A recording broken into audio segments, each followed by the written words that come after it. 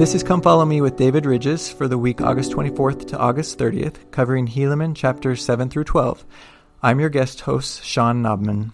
I am also a Cedar Fort author. I published Shake the Powers of Evil with Captain Moroni, where Captain Moroni visits today's youth to show how all the lessons that he learned from defeating Amalickiah in his day apply to our youth today in defeating temptation in their lives. There is a verse in today's lesson that really captures my feelings on just on the Book of Mormon in general, and that I kind of want to begin with. In Helaman 7, verse 29, it says, "Behold, now I do not say these things shall be of myself, because it is not of myself that I know these things. But behold, I know these things are true, because the Lord God hath made them known unto me. Therefore I testify that they shall be." And the same goes for me, that I know that the Book of Mormon is true, not of myself, but because the Lord God hath made it known unto me, and I have received powerful witnesses of the Book of Mormon in my life, and especially of some of the things that we're going to discuss today. So our story begins in Helaman 7 with Nephi returning to Zarahemla after unsuccessfully trying to teach the people in the land northward. Upon his return, he found the judgment seats filled with Gadianton robbers, and the people ripe for destruction. Helaman 7:4 reads, "And seeing the people in a state of such awful wickedness, and those Gadianton robbers filling the judgments, having usurped the power and authority of the land, laying aside the commandments of God, and not in the least aright before him, doing no justice unto the children of men." I want to talk to this idea of doing no justice unto the children of men, and this whole idea of unjust judges. I'm an attorney, and I am before judges pretty often, and I have to say that I can't say that I have a lot of experience with unjust judges. There have been judges who I disagreed with their interpretation or application of the law, but very few unjust judges. There really is not much worse than an unjust judge. Just ignores the truth, ignores justice, and does otherwise.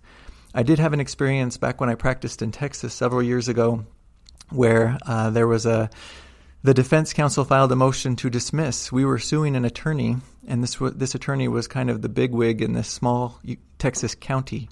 And I went to the hearing to argue against this motion to dismiss the whole case at a very early stage, and sure that there was no way we could lose. And the judge in this, it was one of these county courts in these rural Texas counties. Think Atticus Finch. Beautiful old buildings, just sweeping staircases and vaulted ceilings, beautiful woodwork. And I stood there in this mostly empty courthouse in front of this judge and explained our side of the case, and he seemed to understand it and left thinking that all was well. 1 week later, we found out that he dismissed the case. And we were shocked, and we looked into things and discovered that this judge had actually been voted out, and that day of our hearing was his last day on the bench, and that he lived in that same county, and that attorney in that county had a lot of power. So we got hometowned, but not just hometowned, but hometowned by a judge who was looking to protect his own interests afterwards. We quickly filed a motion to reconsider this dismissal. And motions to reconsider are very difficult to win. I went back to the court with the new judge and went in and explained things, and I will never forget how incredulous he was that the case had been dismissed. He was offended. He was deeply apologetic, and he restored and replaced the case as quickly as he could. And the feeling that I had was moving. He was apologizing. He had apologized on behalf of the system, the courts, the state, and replaced and restored the case. And it literally healed something in me. It made life make sense again. And I really felt in that moment the power of an apology. He was apologizing for the prior judge's mistake and making restitution. And when we apologize, we correct, resolve, or heal the dissonance that we created in the person or persons we have hurt or treated unfairly. When we apologize, we reaffirm their view of the world, and interestingly, we also reaffirm the positive feelings that they've had towards us. Apologizing doesn't reinforce or endorse the negative feelings that we've created. It resolves them, and it reaffirms whatever positive feelings they had to us beforehand. I know that when people apologize to me, it brings a tremendous sense of relief. Like, okay, he does see the world like I see the world. I'm not crazy. We should always take time to apologize. I have felt the Spirit powerfully confirm truth both when I have been apologized to and when I have apologized to others for my own errors. Sometimes we parents need reminding that we can apologize to our children. Some of the sweetest spiritual experiences I have had with my children have been when I apologized for being the imperfect parent that we all are sometimes. If our goal is to teach our children how to recognize truth on their own, we must be willing to recognize with them those times that our own lives were inconsistent with truth or with patience or with long-suffering. If we are unwilling or unable to recognize those times with our children, we should not be surprised if our children begin to regard us like those judges in Helaman 7:4, and feel like we do no justice unto the children of men. If we are unwilling to apologize and bring our relationships with them under this umbrella of truth and consistent with their own barometer of truth, then we should not be surprised if they bristle under our efforts to help them accept the truthfulness of the gospel of Jesus Christ. How can they trust our barometer of truth as it applies to religion if we consistently in our own behavior disrupt their own Spirit-given barometer of truth? Verse 5 in Helaman 7, it says that these unrighteous judges were condemning the righteous because of their righteousness, letting the guilty and the wicked go unpunished because of their money, and moreover to be held in office at the head of government, to rule and do according to their wills, that they might get gain and glory of the world, and moreover that they might the more easily commit adultery and steal and kill and do according to their own wills. These are terrible things, and these things are happening in our world today, but not to the extent yet that they will. And that is something that we should feel grateful for. That I can tell you that our judges, many of them, and certainly the ones that I interact with, that they still do their very best to uphold righteousness and morality and goodness. And we should do all we can to promote the same. So we're going to move on, not very much further into the chapter, but to a different idea. And in verse 6, it talks about how Nephi, he saw this wickedness, and his heart was swollen with sorrow within his breast, and he did exclaim in the agony of his soul, "Oh, that I could have had my days in the days when my father Nephi first came out of the land of Jerusalem, that I could have joyed with him in the promised land. Then were his people easy to be entreated, firm to keep the commandments of God, and slow to be led to do iniquity. And they were quick to hearken unto the words of the Lord. Yea, if my days could have been in those days, then would my soul have had joy in the righteousness of my brethren." So he's the grass is always greener, right? Nephi saying, if I could have been alive back when first Nephi was around, in those days, then were the people easy to be entreated, then were things wonderful. But I think that these verses are very interesting when you compare them to a contemporary of Nephi, his brother Jacob. In Jacob, chapter 7, verse 26, let's see what Jacob says about things, about their life. "And it came to pass that I, Jacob, began to be old, and the record of this people being kept on the other plates of Nephi.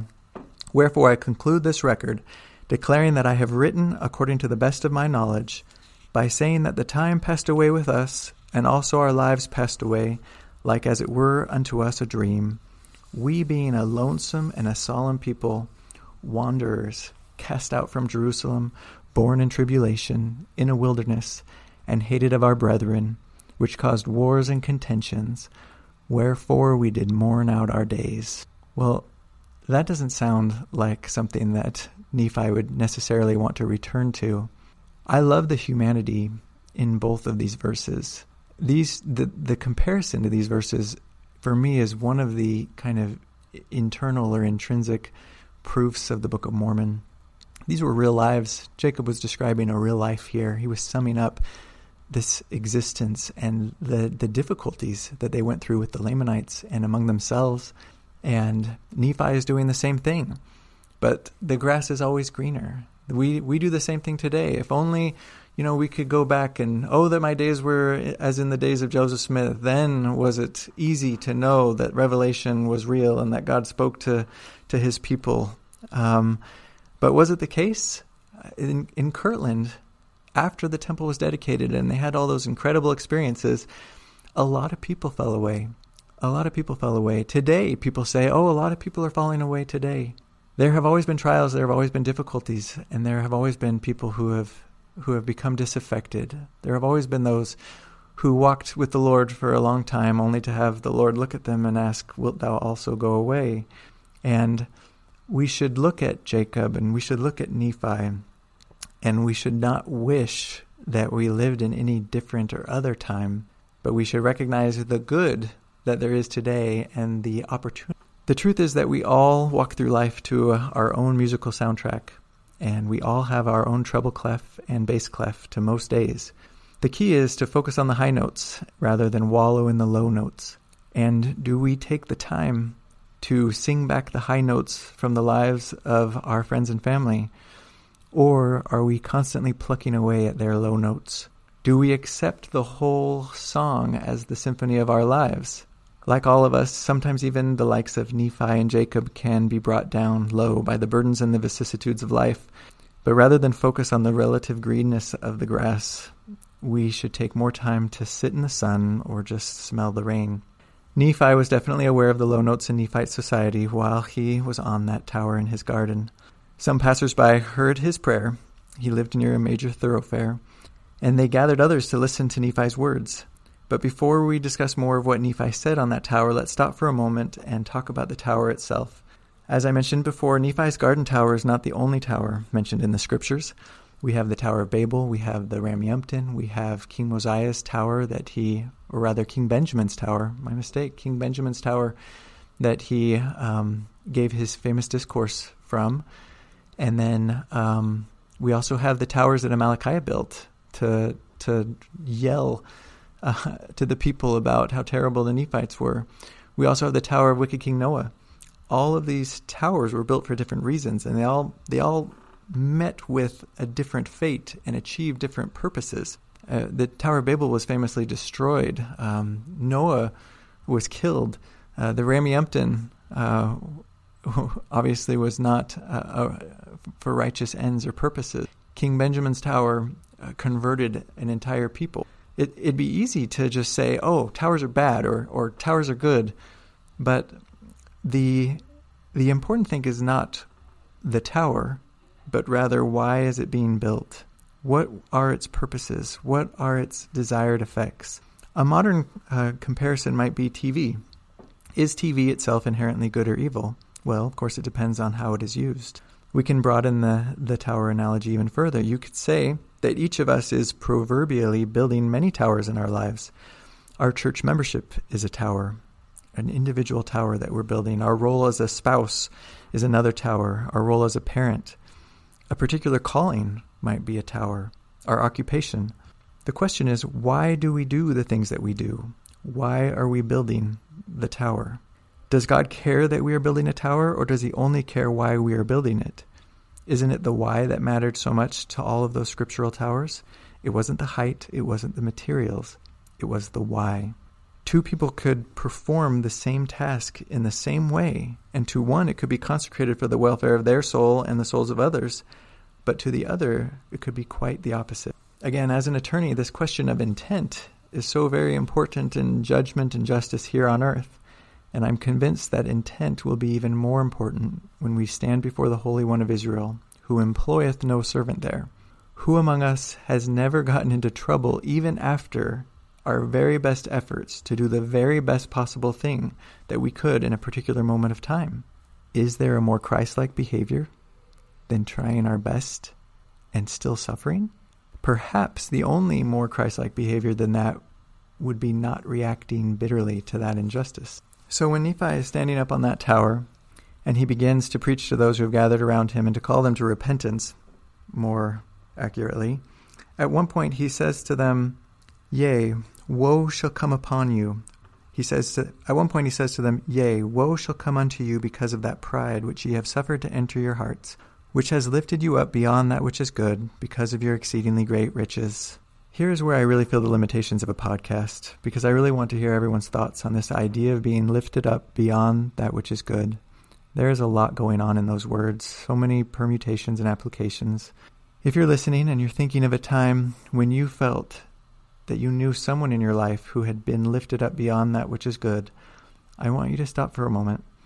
And instead, I want you to try to think of a time, and all of us to think of a time when we were lifted up beyond that which is good. Am I lifted up beyond that which is good? This is a good question to ask ourselves, especially in those moments when it seems like we are hitting all the high notes in our lives, when it seems like we can do no wrong and things are going very well. This question, am I lifted up beyond that which is good? It reminds me of a 2014 conference talk by Elder Uchtdorf called Lord, Is It I? That talk by Elder Uchtdorf is a great talk, but it also makes me laugh whenever I think of it.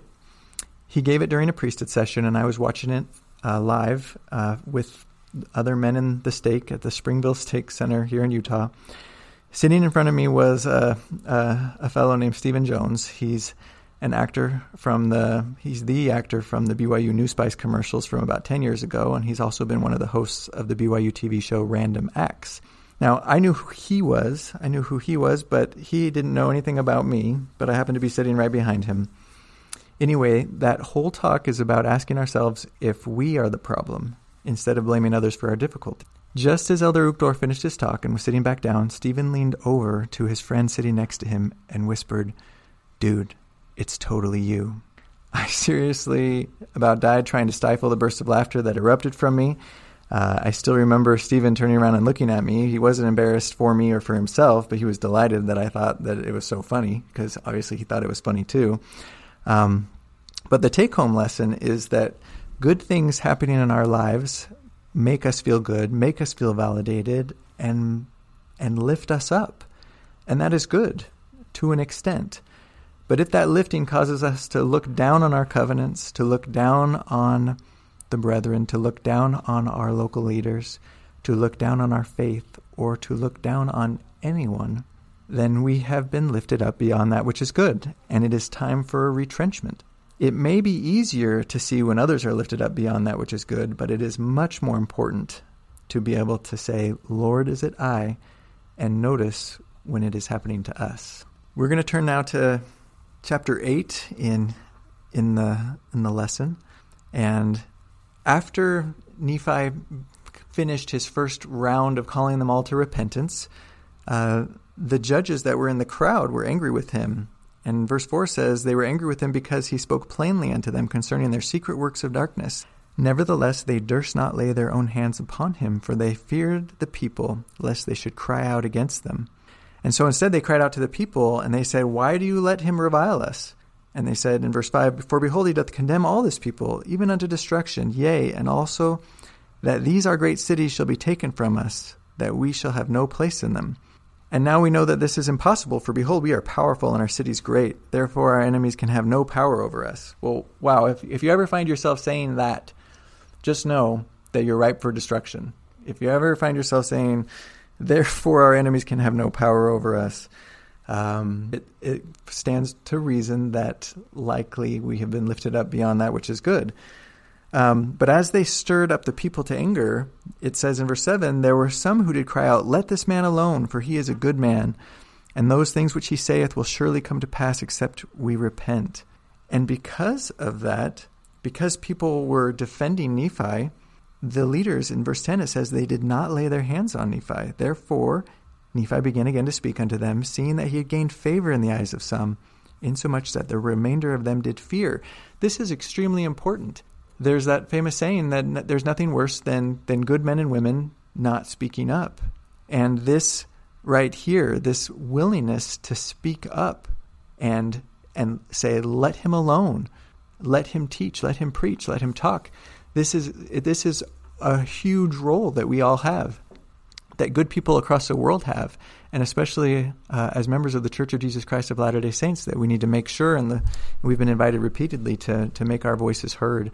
And if once we go silent, then we give free rein. We give free rein to those who would see our downfall and who would see Christ's downfall. In verse 11, Nephi says, "Behold, my brethren, have ye not read that God gave power unto one man, even Moses, to smite upon the waters of the Red Sea, and they parted hither and thither? And he keeps on talking there about the Egyptians and what happened. And in verse 12, Nephi says, "If God gave unto this man such power, then why should ye dispute among yourselves and say that he hath given unto me no power, whereby I may know concerning the judgments that shall come upon you, except ye repent?" This is really interesting because this is Nephi, not Nephi here in Helaman, but this is Nephi, I think, 1 Nephi 17. This is Nephi repeatedly over and over again to Laman and Lemuel when they doubt, when they question. And that Nephi, the first Nephi, he repeatedly brings up Moses. Look, Moses parted the Red Sea. Moses did this. Moses did that. And so as I prepared this lesson, this was something that I never thought of before, but we all remember that Helaman gave his sons the names of Nephi and Lehi so that it may be said and written of them as it had been said and written of their first fathers. And it struck me as I prepared to teach this today that right here, Nephi hearkening back to Moses and using that as an example in Helaman 8, it is being said and written of him, just as it was said and written of Nephi, that he fulfilled that prophecy, that he fulfilled that hope and that dream that his father had for him.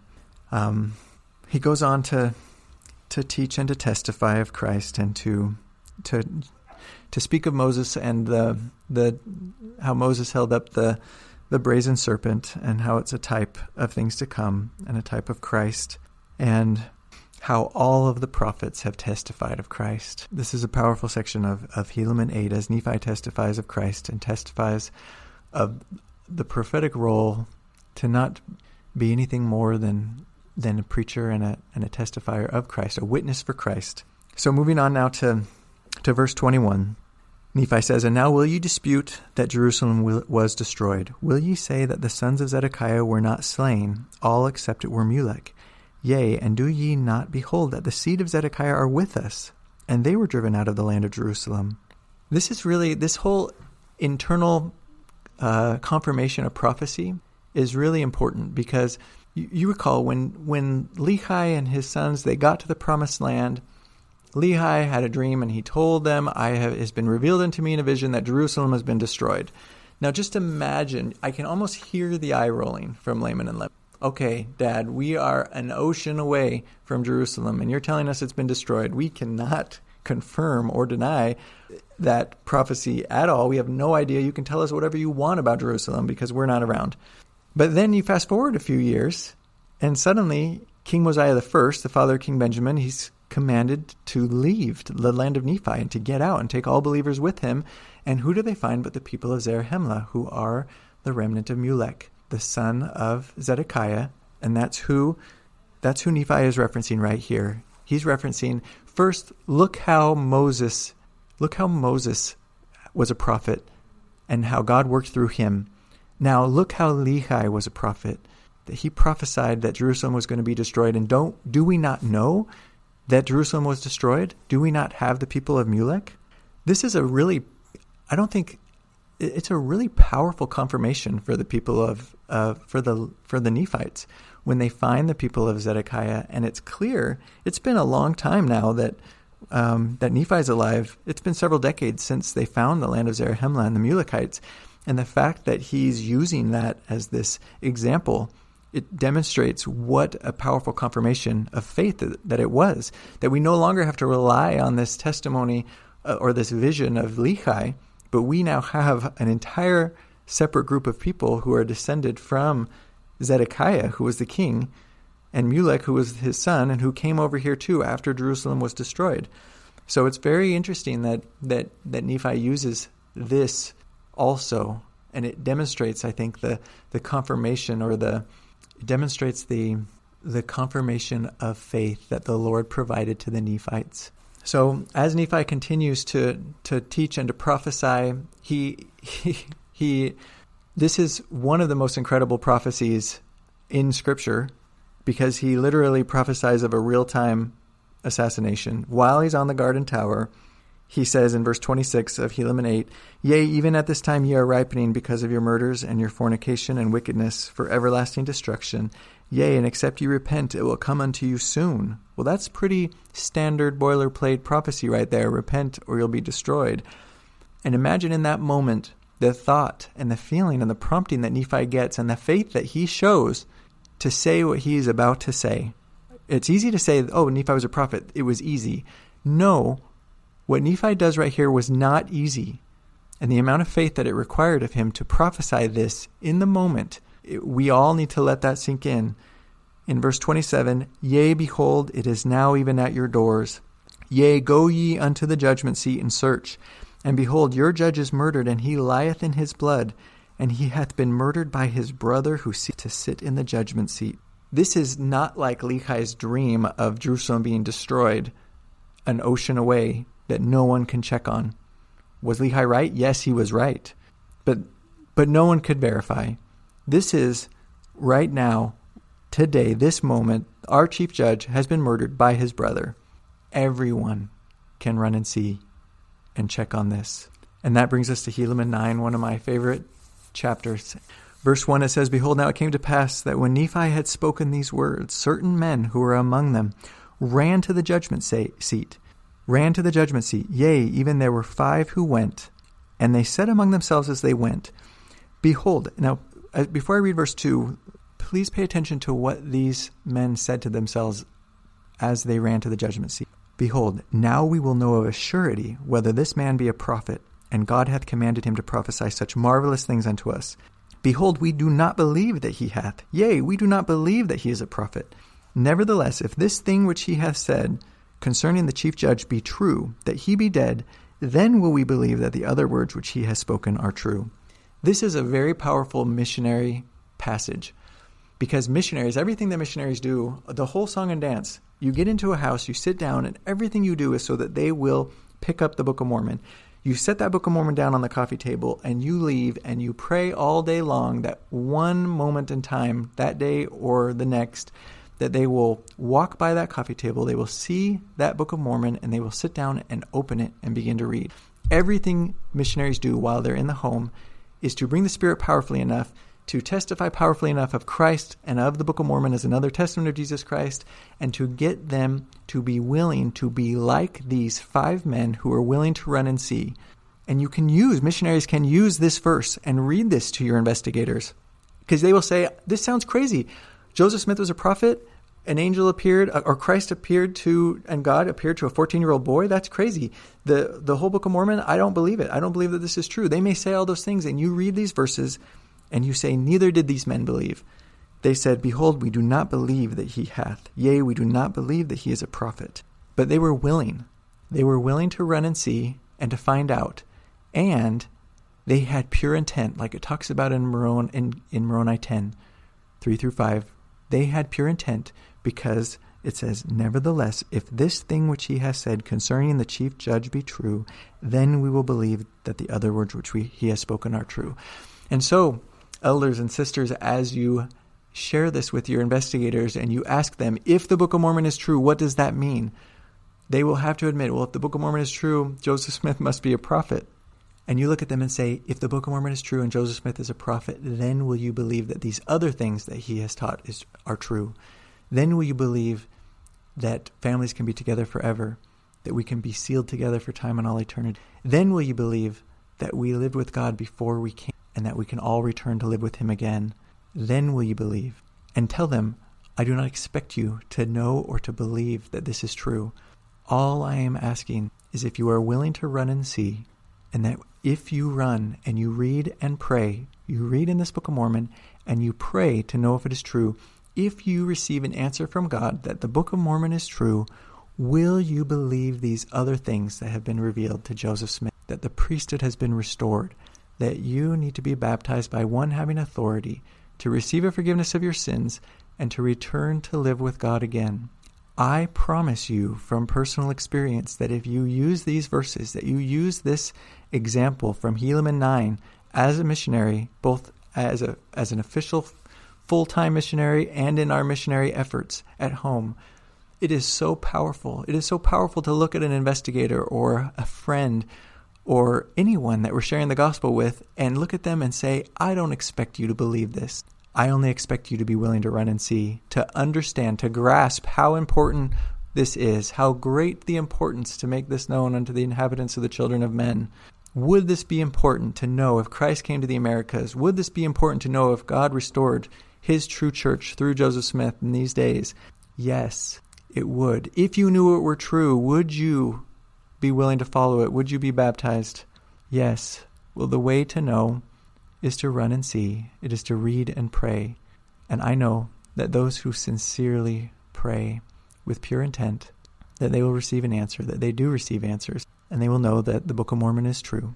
And just like these 5 who arrived at the judgment seat and found the chief judge dead on the ground and were so astonished that our friends, our investigators, that they too will receive that witness. They will receive that witness. So, of course, this was not enough, right? This was almost too much. It was too incredible. Nobody could believe it.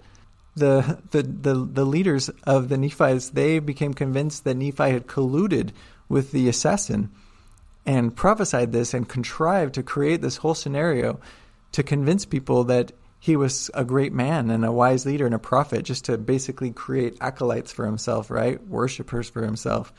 And so the exasperation, Nephi is such a modern character. The exasperation when they come to him and he's just like, really? Now you think that I've colluded with somebody? What does it take? I mean, what's a guy got to do? And so he's like, fine, here's another one. Go and speak to Siantum, I think his name is, the brother of Cezoram, the chief judge, and say this and say that, and ask him, where did this blood come from? Did you not kill your brother? Did you collude with Nephi? And bam, they go and they ask Siantum, and he confesses to the whole thing, and he says that Nephi could not have had anything to do with this unless it was given to him by God. And so the leaders then, they've got nothing, right? They've got absolutely nothing against Nephi. And in verses 39 to 41 of chapter 9, it says, and he was brought to prove that, verse 39, and there were some of the Nephites who believed on the words of Nephi, and there were some also who believed because of the testimony of the 5, for they had been converted while they were in prison.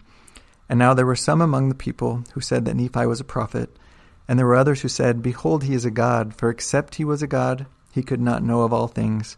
For behold, he has told us the thoughts of our hearts, and also has told us things, and even he has brought unto our knowledge the true murderer. So everybody was just amazed. Everybody was amazed, but they were not in agreement.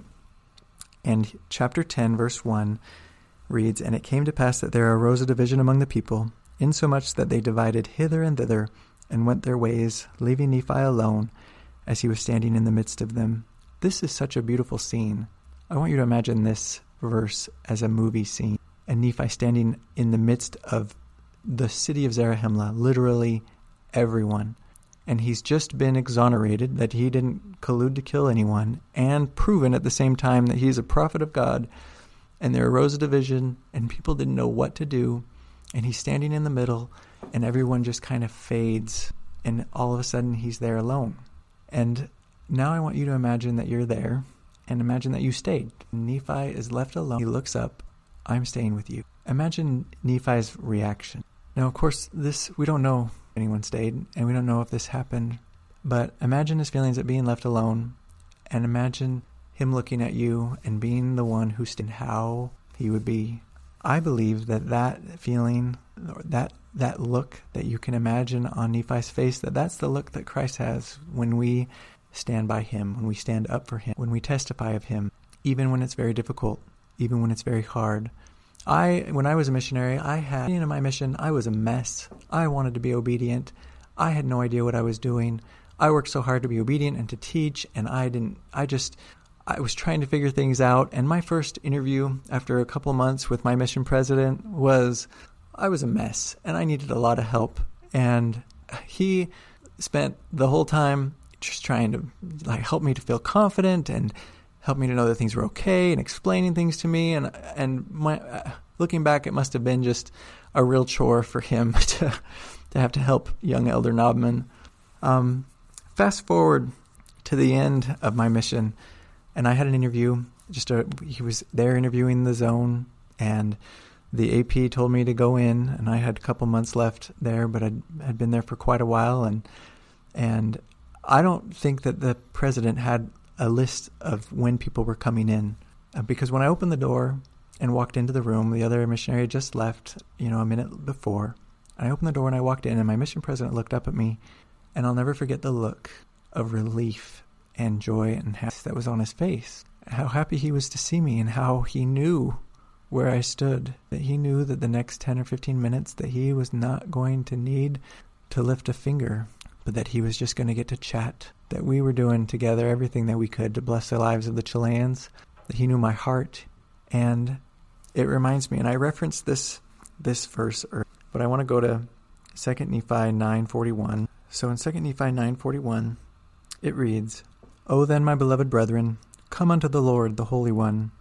Remember that his paths are righteous. Behold, the way for man is narrow, but it lieth in a straight course before him. And the keeper of the gate is the Holy One of Israel, and he employeth no servant there. And there is none other way save it be by the gate, for he cannot be deceived, for the Lord God is his name." I love this imagery, that there's these two stools, and there's a gate, and a long line, and Christ is sitting on one of them, and everyone's waiting in line. There's no servant. He employeth no servant there. We all need to go through Christ. We all get a one-on-one. And when I get there, when I walk through that door to that meeting, and when Christ looks up to see me, I want him to look at me like my mission president looked at me at the end of my mission in that interview, where he feels relief, where he feels like he just is friend. As he knows me, he knows that I have been on his side, doing his will, doing everything that I could for him, and that when I've needed to repent, because I do, that I've been on my knees. I hope that we can all think of Nephi and imagine Nephi as this great example of Christ. It goes on to talk about how he's given the sealing power, and how he saves the people who go to war by bringing a famine instead. And I'm not going to get into those chapters, but I want to talk about Nephi and how he is this progression from Alma to Alma to Helaman to Helaman to Nephi to Nephi. This Nephi is given the sealing power. We don't see Alma being given the sealing power, or Helaman being given the sealing power. There appears to be, the Book of Mormon is really the story of Alma the Elder and his descendants. I mean, you have Nephi in the beginning, and then you have Alma the Elder, who flees from the wicked King Noah, and then Alma the Younger, and then Helaman, Nephi. The bulk of the pages of the Book of Mormon are from that Alma to that Nephi, and there is a progression of power, of spiritual power and spiritual gifts from Alma the Elder to that Nephi who was the prophet, the son of this Nephi and the prophet when Christ came. That Nephi raised his brother Timothy from the dead, you might recall. Alma the Younger was translated. There's this progression. And when Nephi here in these chapters is given the sealing power, the Lord says to him, "Behold, Nephi, I have seen how you have shared my word, preached my word with unwariness." After he was left alone, he went away to ponder on these things. And that's when the angel appeared to him. That's where the Lord appeared to him. I don't remember who specifically it was, but that's where he was given the sealing power. And it says, "I have beheld your unwariness in declaring my word. You have not sought your life, but my will." And indeed, when the vision ends, he does not return to his home. He does not rest, but he goes among the people to preach and to call them to repentance. Now, I do not in any way intend to minimize Alma or Alma the Younger, but there's very interesting verses where it talks about Alma the Younger, that after a time preaching to the people, that he goes home to rest. And we all need rest, and we cannot run faster than we have strength. But this unwariness of Nephi, here in these chapters, there's something to our indefatigability. Man, that's a hard word to say. But our ability to not be weary in well-doing. Our ability to not be weary in well-doing.